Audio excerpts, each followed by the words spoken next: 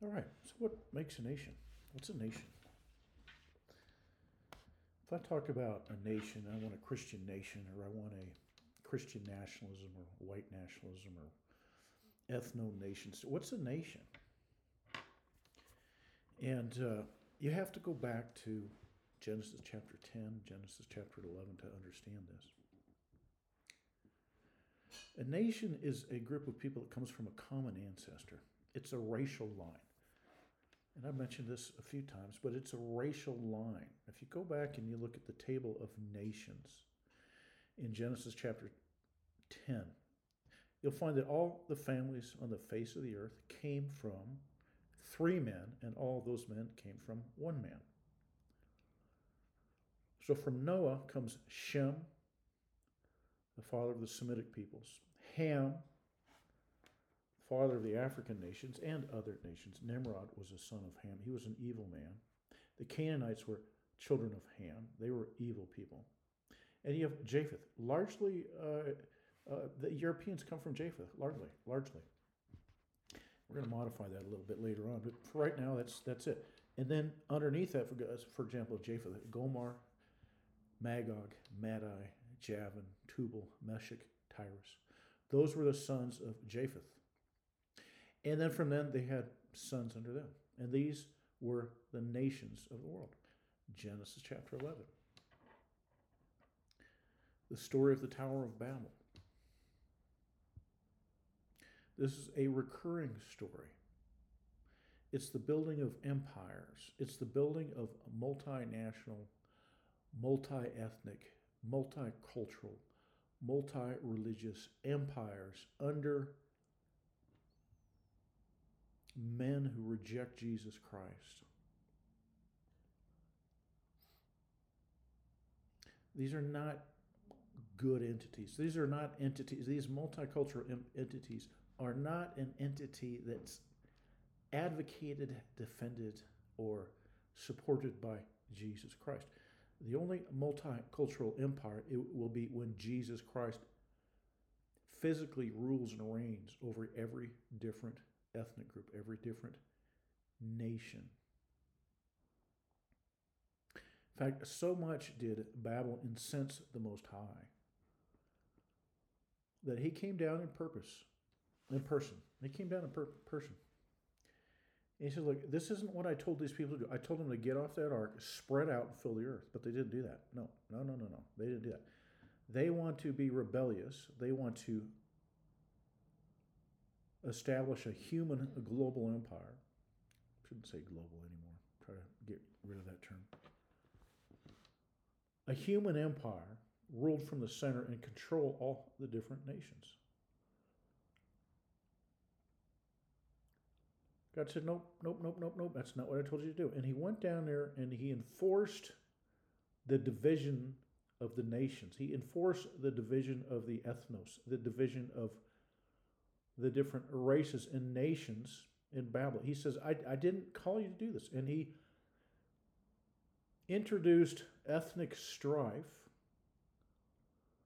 largely through changing the different languages that these people spoke. They no longer spoke a common tongue, and they were driven away. They drove each other away from each other. They said, you are not us, and us is not you. We are not you. You are not us. And they literally drove themselves away from each other. The Almighty didn't send a bunch of angels down there and pick up people by the scruff of their neck and toss them to different corners. Nope, he says, here's what we're going to do. I'm going to change your languages. You're naturally going to migrate away from each other because there's a yearning for your own. And I mean, you look at the animals. Go look at the animals. Wolves and coyotes don't even get along, let alone wolves and bunny rabbits. Dogs and coyotes don't generally get, sometimes you can get them to get along, but generally speaking, you throw a dog out there in a wolf pack and they'll get eaten. Wolves will eat those doggies up, eat those coyotes up. Coyotes will team up and they'll kill dogs because they're not the same. They're different. Zebras hang out with zebras. Giraffes hang out with giraffes. And the Almighty had a plan. He says, I want many different nations. Acts chapter 27. From one man he made many different nations, and he determined their times and their boundaries. And I've spoken a lot about borders and boundaries here at bloodandfaith.com. God determined their times and their boundaries. He gave them boundaries. These people are going to be here. Those people are going to be there. This nation's going to rise. This nation's going to fall. He gave them time to see which bloodline, which nation would serve Jesus Christ.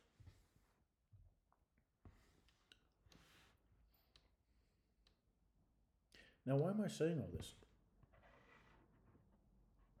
We've come to a point in 2023, 2024 almost, where we have essentially a global empire. There's cracks in it, there's frays in it, but there's an attempt to consolidate a truly global empire ruled by the antichrist, which is not a handsome devil in a nice suit and a couple of horns.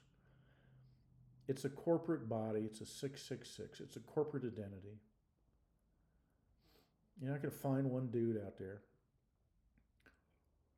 All under one law. We're going to enforce the edicts of this antichrist beast upon all of mankind. We're going to do it through central bank digital currencies. We're going to do it through carbon caps.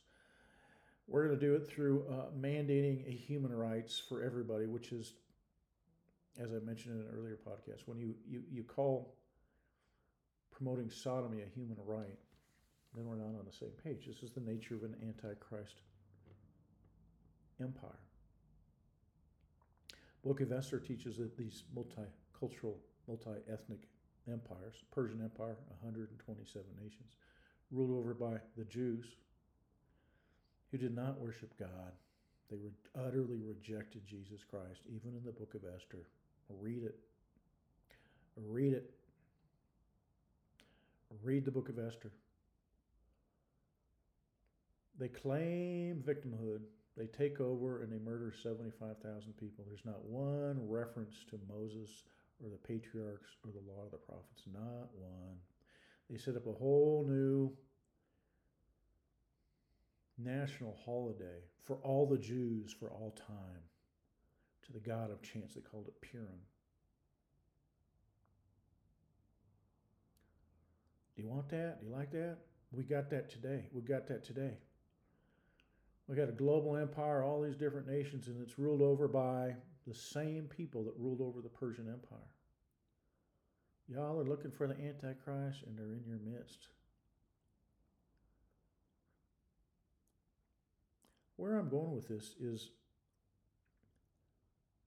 well, I'm dedicating my life to the fact that this global empire utterly explodes and cracks up and goes away. And that the church wakes up and decides that we need to serve Jesus Christ, including with his 10 commandments. Well, what's a nation? What's a country? How do you organize oneself as a human being? And the church, I don't think they spend a lot of time about this. I think they just assume that, well, it's the way it is, and it's the way it's always been, the way it's always going to be, and, love thy neighbor, and, whatever. And my response is, no, man, we got to go back to the foundations. We got to go back to Genesis 10 and Genesis 11. Figure out what a nation is. Figure out what these units of human society are. Nation, tribe, family, families of families, with a common ancestor, with contiguous borders.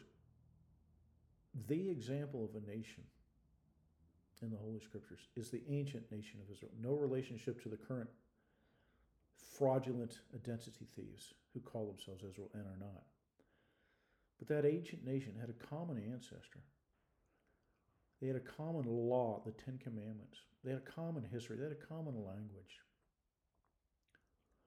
And they had their own contiguous geographical areas with defensible borders and boundaries. That's the example. Ancient Israel was to be the example to every other nation on the face of the earth. So, what am I saying? I said, look, if we're going to build Christian nations, and I'll be frank, if we do not build Christian nations, two things will happen. One, the white race will be genocided, because that is the projects of the Jews. Two, Christianity will be extinguished from this earth. Now, you and I have an obligation of preventing that. We have an obligation to convert the nations, not allow the extinction of our faith in Jesus Christ, the extinction of truth under the Antichrist. We have an obligation to reverse this trend towards a global empire, a global Antichrist empire. Now, the average Christian has no idea about this. They just don't, because it's not preached from the pulpits. The average Christian has no idea that God set up a nation as an example. It's an eternal example.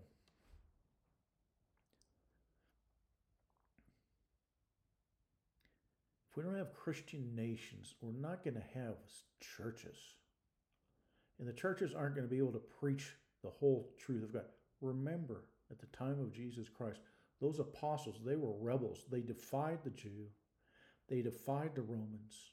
They defied the empires, even at the cost of their lives. We have no less of a duty. We have no less of a duty today. No less of a duty. Oh, you're supposed to obey your leaders. They literally defied the Roman government, and they defied the Jews. They said, you make whatever laws you got to make, folks.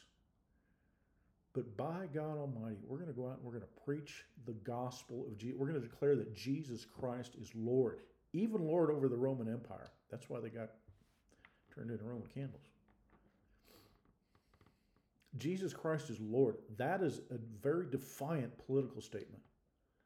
And the church has allowed it to be reduced to, He's Lord of my heart. He's Lord of some portion of my brain, very small portion. But even the church will renounce the idea that Jesus Christ is Lord of the United States of America. The church itself will renounce that idea. Church itself will renounce the idea that Jesus Christ is Lord, literally, of nation states. Pastors, theologians.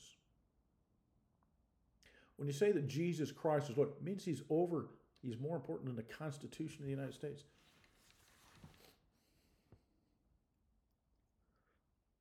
It means that he's Lord of the creation of the nations. And that he wants boundaries and borders and distinct nations. You don't have to like this. I don't have to like this. I didn't write this. You go back and you read Genesis, and you read Genesis 10, read Genesis 11. Read the Gospels.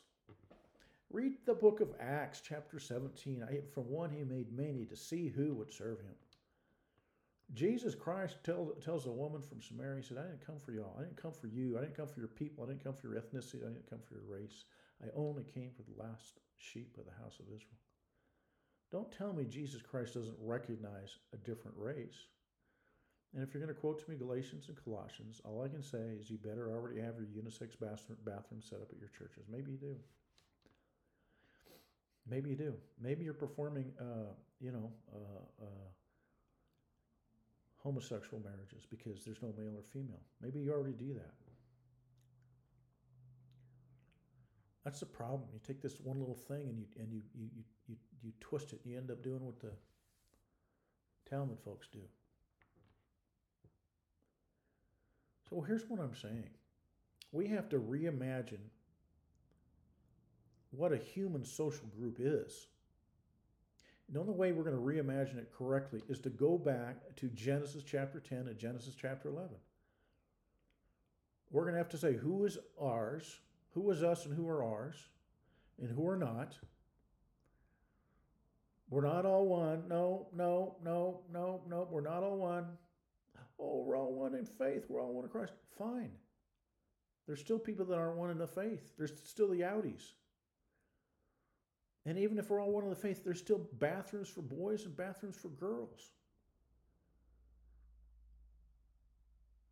We all may be one in Christ if we're born again, but God still says, you know what? I'm doubling down on what I did at Babel. I'm doubling down on what I did at Babel when he poured out the gift of speaking in tongues at Pentecost. He could have said, you know what? Everybody's going to speak the same heavenly language. No. Nope. Many, many, many different languages. Doubles down on it. Well, I just don't understand why we can't all get along. Hey, look, Genesis 10, Genesis 11. Go to the king, go to the master, go argue with him. Don't argue with me, go argue with him. I got a good friend of mine who lives down the street, lives, a few houses down. I told him the other day, I said, look, the Bergerons are not the such and such a family. We don't share wives and children in houses. Hello. We don't share wives and children in houses and husbands. We don't. No. He's got his place. I got mine. Great people. He's got his fence. I got my fence. He can't wander in and just say, you know what? We're all one, brother. Nope. And I can't go down there and do that to him. How much more for tribes and nations? Borders are not a sign of the fall. Borders were set up before the fall. Eden had borders before the fall. Adam was put in the garden. And when he sinned, he was cast out of the garden, and an armed border guard was set up there.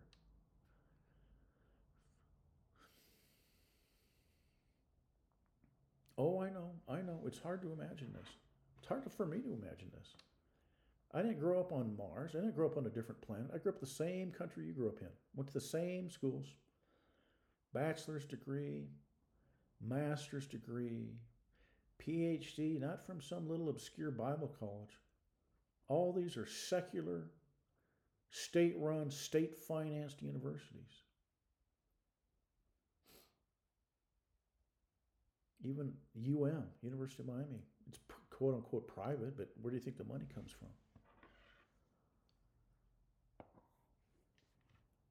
Well,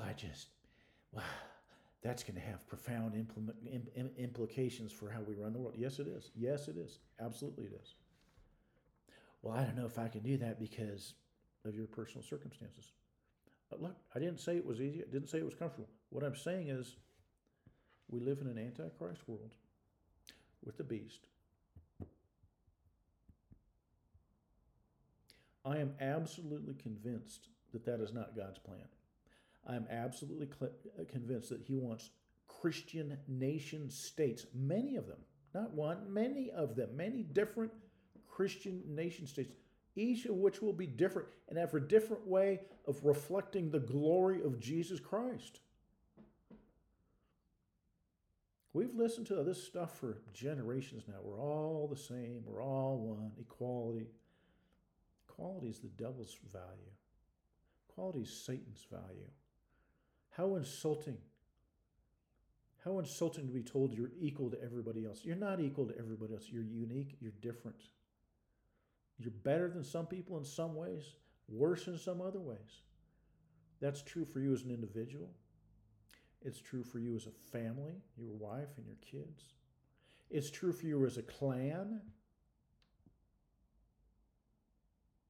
It's true for you as a tribe. It's true for you as a nation, as a race. They're not all the same. They're not equal. They're not supposed to be equal and the same. But there's a drive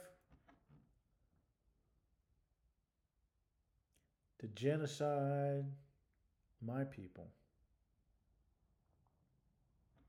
by the seed of the serpent. And the end result of that goal will be the extinguishment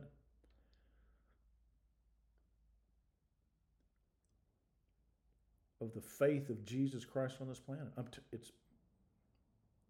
That's the goal. That's Satan's goal. The care of the vineyard was given to the Europeans. It was stripped from those who falsely claim to be God's people. Jesus says, I said, I'm going to take it away from you. I'm going to give it to a different ethnos. And the white race, the European race, has been faithful to preach the gospel of Jesus Christ around the world. That's why the devil wants to eliminate the white race in a nutshell.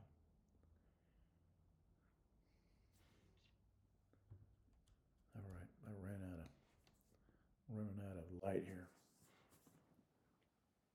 Can you imagine a world in which all the basic precepts that we've accepted are rejected and are false?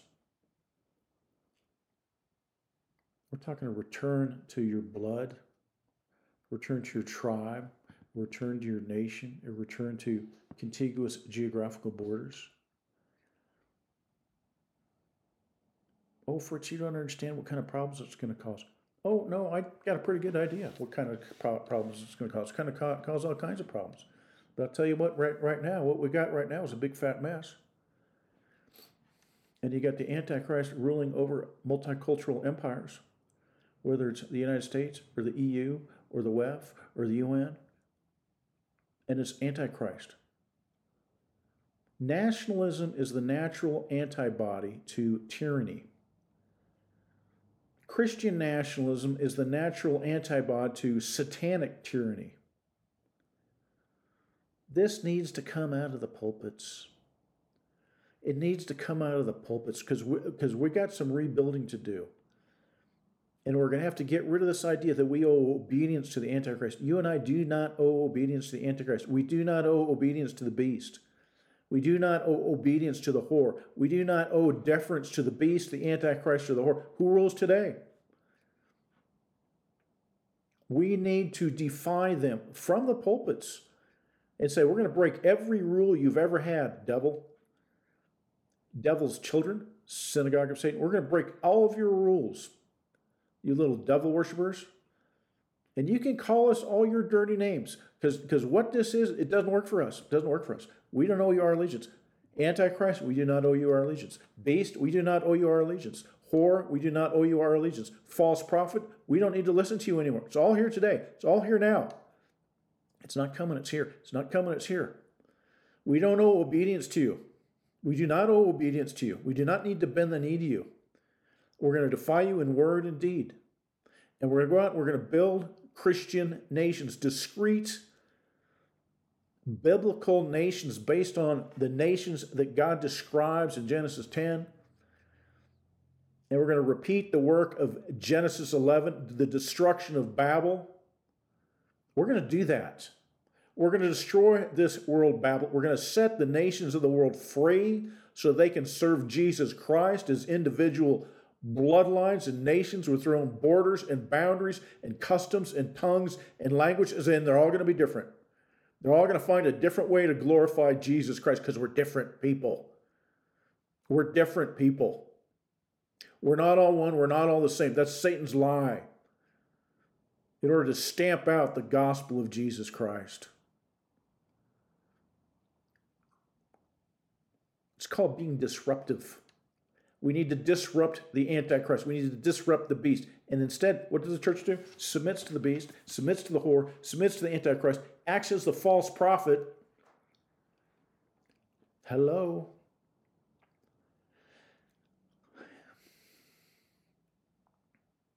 We need to start thinking and saying things that are so outrageous to the Antichrist that they freak out. And they start calling us the same kind of names as they call Jesus Christ. Jesus, he has the devil in him. If the world is not calling you anti-Semitic and racist and homophobic and queerphobic and intolerant and divisive, then you have a problem because you've submitted to the Antichrist and the beast. Fritz Bergen, bloodandfaith.com.